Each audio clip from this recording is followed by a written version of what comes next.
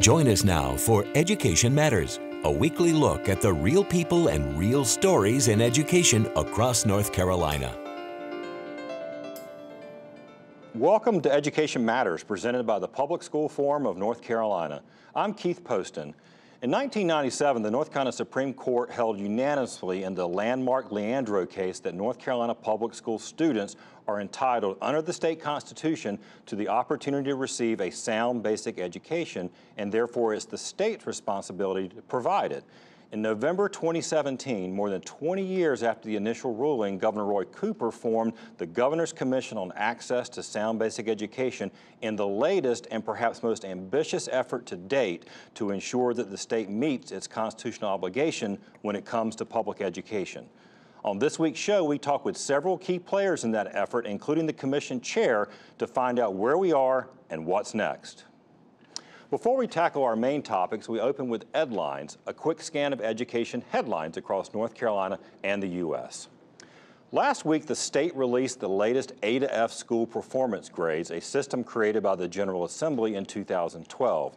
Critics say the letter grades unfairly stigmatize schools serving high-poverty communities where low-income students tend to get lower letter grades than schools with more affluent enrollments. The data suggests they may have a point. Among schools where more than 81% of students come from low-income families, 69% of the schools received a D or an F. In schools where the poverty rate is less than 20%, only 1.7% of schools received a D or an F. The General Assembly made improving third grade reading skills a top priority with its Read to Achieve program that introduced a new series of tests along with summer reading programs and mandatory retention for third graders not reading at grade level. Unfortunately, last week's reading test results showed very little improvement. Third grade reading proficiency dropped from 57.8% in 2016-17 to 55.9% in 2018. Since Read to Achieve was created in 2012, third grade reading proficiency has actually dropped 5% overall. Finally, a new study is out showing the teacher wage penalty, that is the wage gap between teachers and comparable professionals, is growing nationally. Teachers now earn 18.7% less than other college-educated workers, according to the Economic Policy Institute.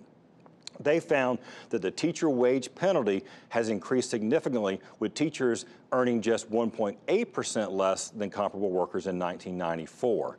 North Carolina teachers, according to the study, has the second highest wage gap in the country, with a 35.5% gap compared to other college-educated professionals in the state.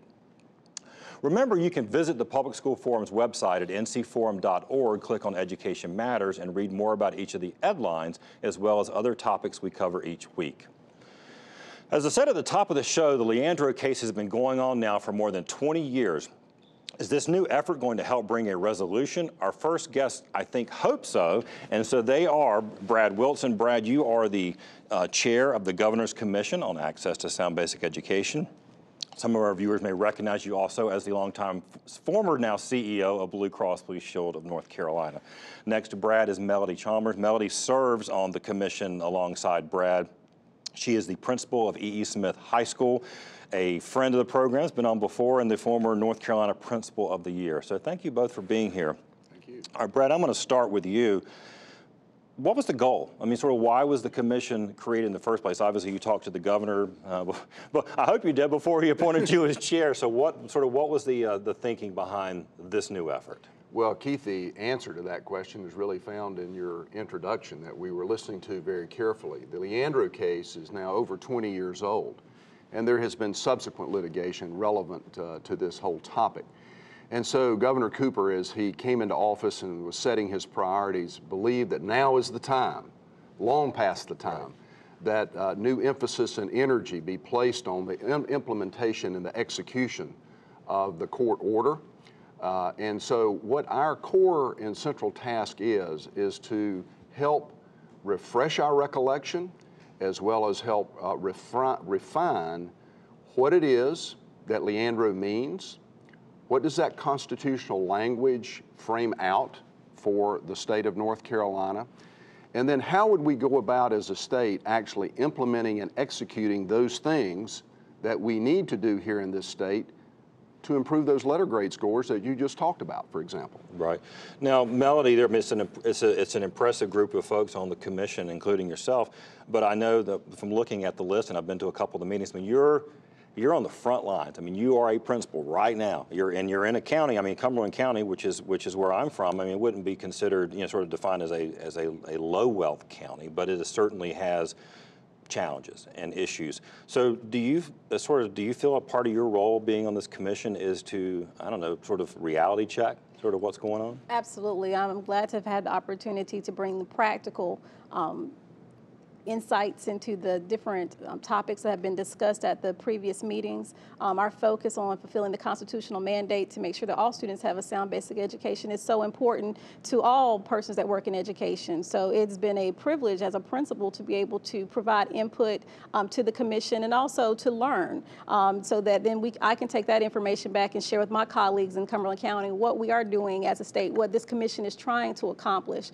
through our commission meetings so that we can make sure that all of our schools have effective teachers, principals, and all of our students have the resources they need to be successful. Well, I want to jump off on the what have you learned? I was thinking about it before you came on. You were in the healthcare business for a long time, and you're now working on this. I mean, you don't get much more personal to families and communities than health and education. I mean, what have you learned about sort of what's going on across the state in education? Well, the commission, we've met 3 times. In fact, we were going to have our 4th meeting this past Thursday, but the weather got in the way in Hickory. So we've been very much in a learning mode, and we're continuing to do that as we transition now to acting on that which we have learned. But a couple of data points, things are still in flight, but we have learned that, for example, the state is funding less than 2/3 of the total funding of our public schools, and counties are now funding close to 25%. That's been getting out of balance. Overall per pupil expenditure since the recession of 2008 has declined by 10%. And if you adjust for inflation, teacher salaries have also fallen, I think, somewhere in the range of 8%.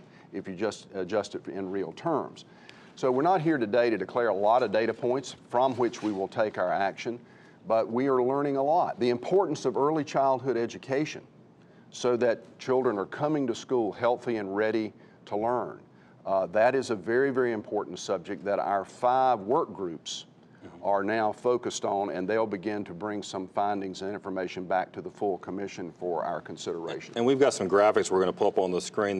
Some of this is related to what you just referenced, which is the role of the local communities, because I mean, I'm sure you've probably seen it in Fayetteville. I mean, there are more things that the state is relying on your community. I mean, what are you seeing in terms of resources and investment? Well, absolutely. We are concerned about having equitable resources across the board, that schools or communities that are more affluent, that those students don't have.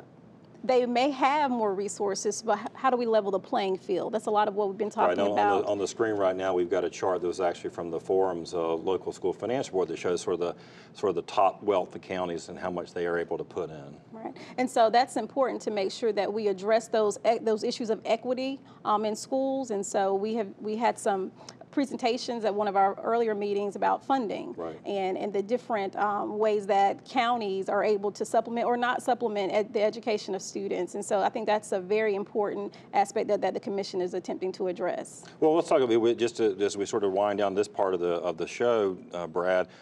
The General Assembly are the ones who allocate funding and are going to make the rules. I mean, you're obviously aware of what's going on with their school finance reform task force.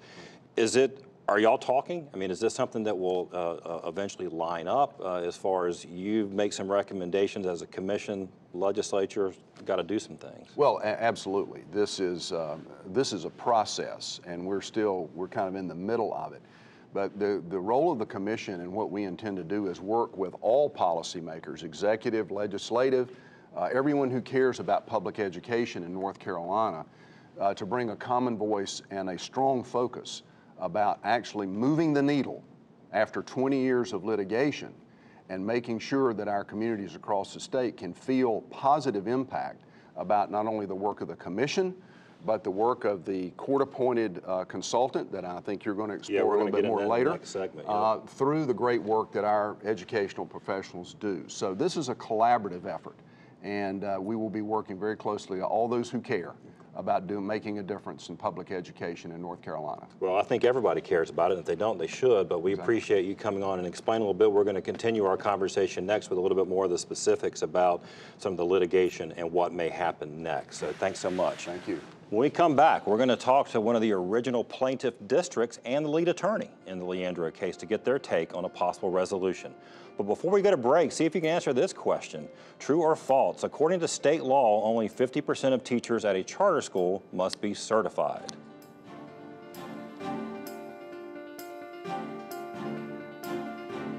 Education Matters is brought to you each week in part by Paragon Bank, serving others, enriching lives.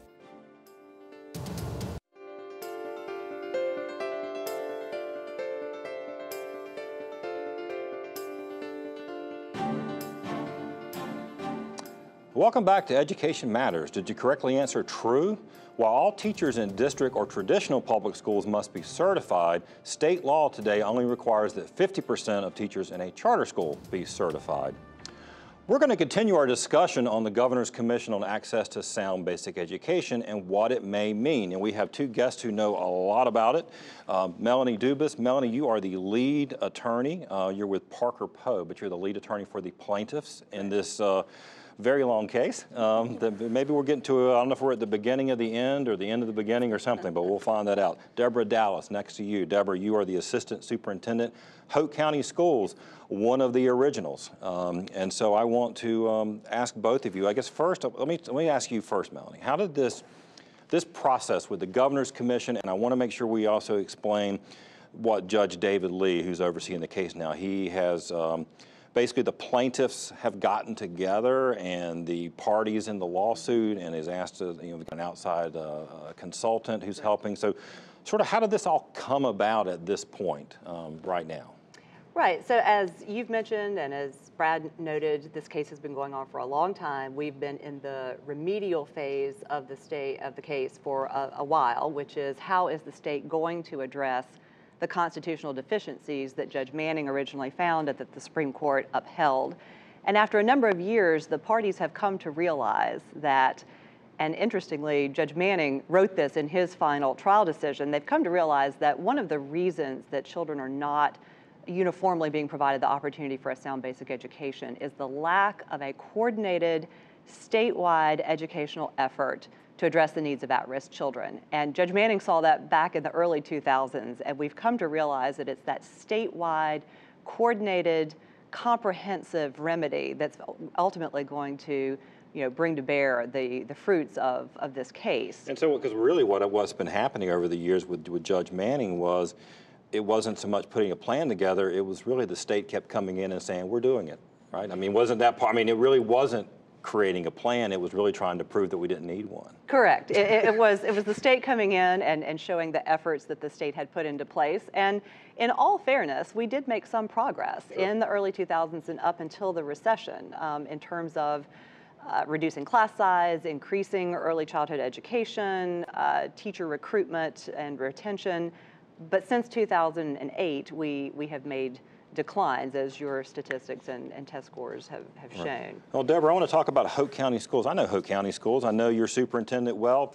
Hoke's one of the, really of all the districts, I would say, has done as much as they can do with what you've got, but it's not enough. And I do want to get into this question about resources too, because that's, but tell me what are you seeing in Hoke County sort of from the original suit to sort of where we are now in 2018? We're really proud of the accomplishments that we've had over the years. As Melanie noted, we have made progress.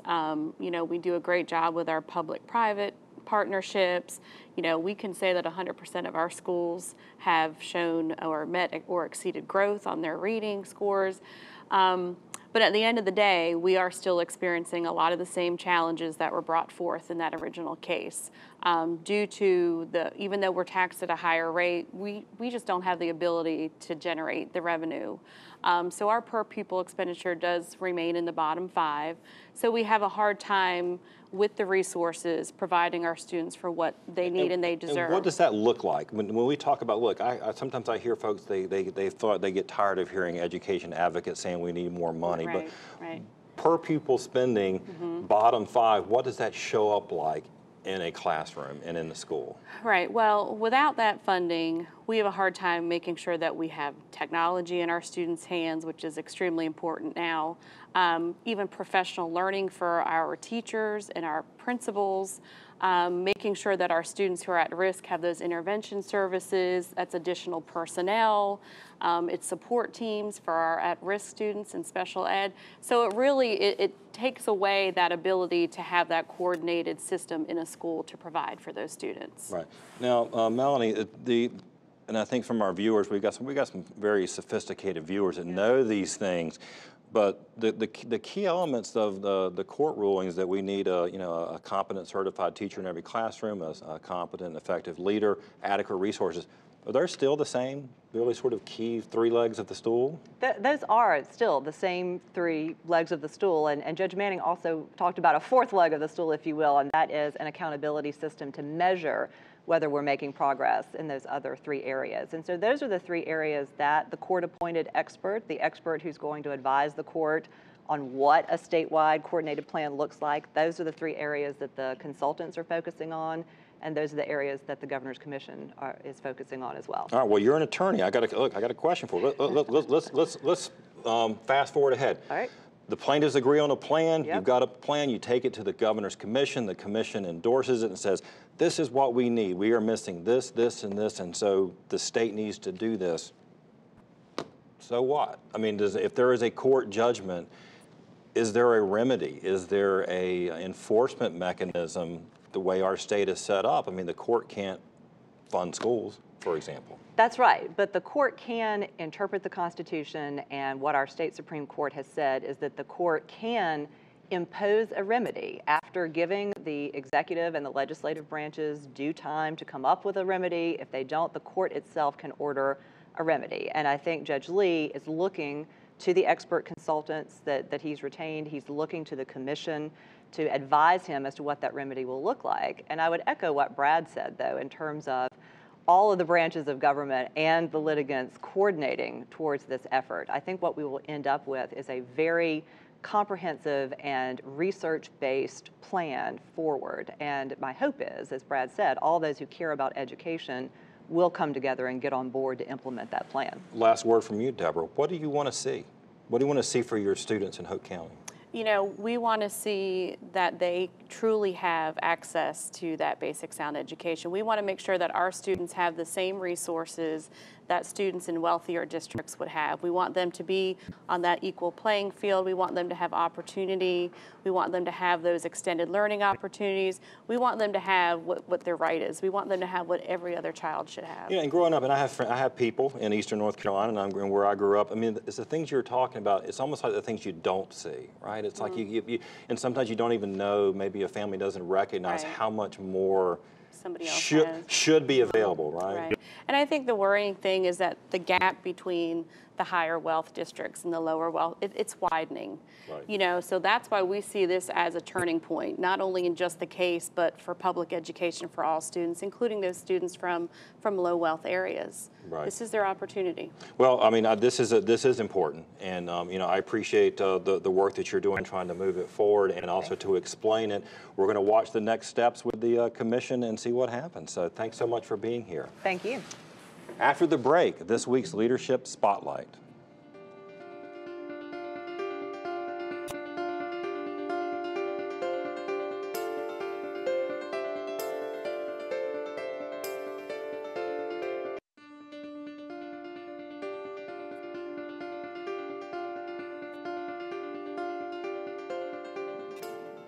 Each week, Education Matters spotlights individuals demonstrating exceptional leadership in education in North Carolina based on nominations from you, our viewers.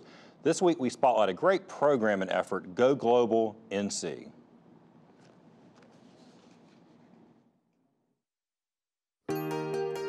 Leadership Spotlight is brought to you by Participate, where we believe every student deserves equitable access to quality education.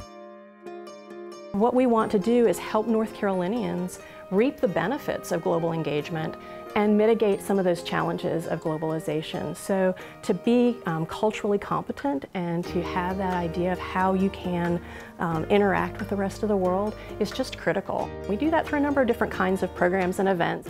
Those programs are programs that incorporate both study here in North Carolina as well as an international immersion experience. We have an 8th grade science teacher. She traveled with us to Germany, and one of the things that she was so impressed by there was the commitment by schools, towns, communities to sustainability. And so she came back and she gave them a research assignment. They could develop some sustainability plans for the town of Cary that would improve life. And the top presenters actually got to present their plans to council members. Another teacher is a visual arts teacher, and she went to South Africa, and she got very excited by this idea of the comparison between the civil rights movements. And she came back and wrote a play.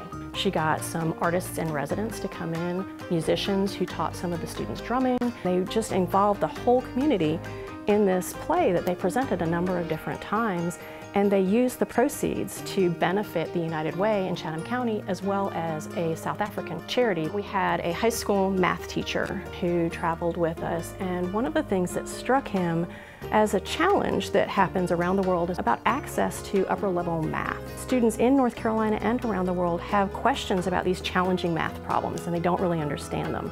So he created a YouTube channel called ABSS Math Help, and he invited people to send questions in about math problems that they didn't understand. And his students would solve the math problems on video, and so far they've had people from 55 different countries who are able to access this.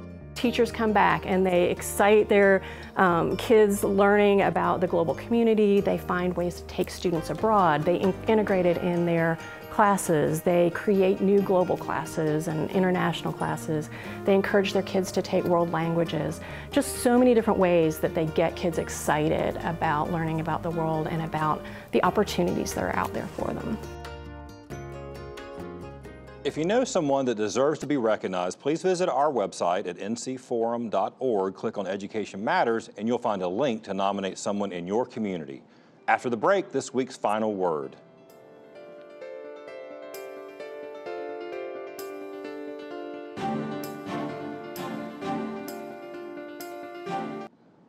It has been 21 years since the North Carolina Supreme Court ruled that the state was responsible for providing every child access to a sound basic education. Subsequent rulings defined what that means. I mentioned this earlier: a well-trained, competent teacher in every classroom, a well-trained, competent principal in every school, and enough resources so that every child has an equal opportunity for education. Throughout the process, the state has presented data and plans to demonstrate it is meeting its obligation. And time after time, the judges have disagreed. First, Judge Howard Manning, and most recently, Judge David Lee, who wrote in May of this year that the state board has failed to present convincing evidence that North Carolina is moving closer to providing students with their fundamental rights guaranteed in the state constitution. So why are we still here, 21 years later, when it's been abundantly clear for years that too many children are being denied this constitutional right? We know too many local school systems are underfunded and understaffed to meet their students' need, a situation that is most acutely true in our poorer and rural parts of our state. The General Assembly created a special task force last year to look at overhauling how schools are funded, but incredibly said it will not look at the adequacy or equity of the funding, only the process. What is the point? To create a more efficient way to run the same system that is failing too many children? Perhaps the effort that we discussed today on the show may point a way toward a better solution for North Carolina and for our students. That's it for this week's show. Thanks for watching, and make sure you tune in next week for our new shows of Education Matters.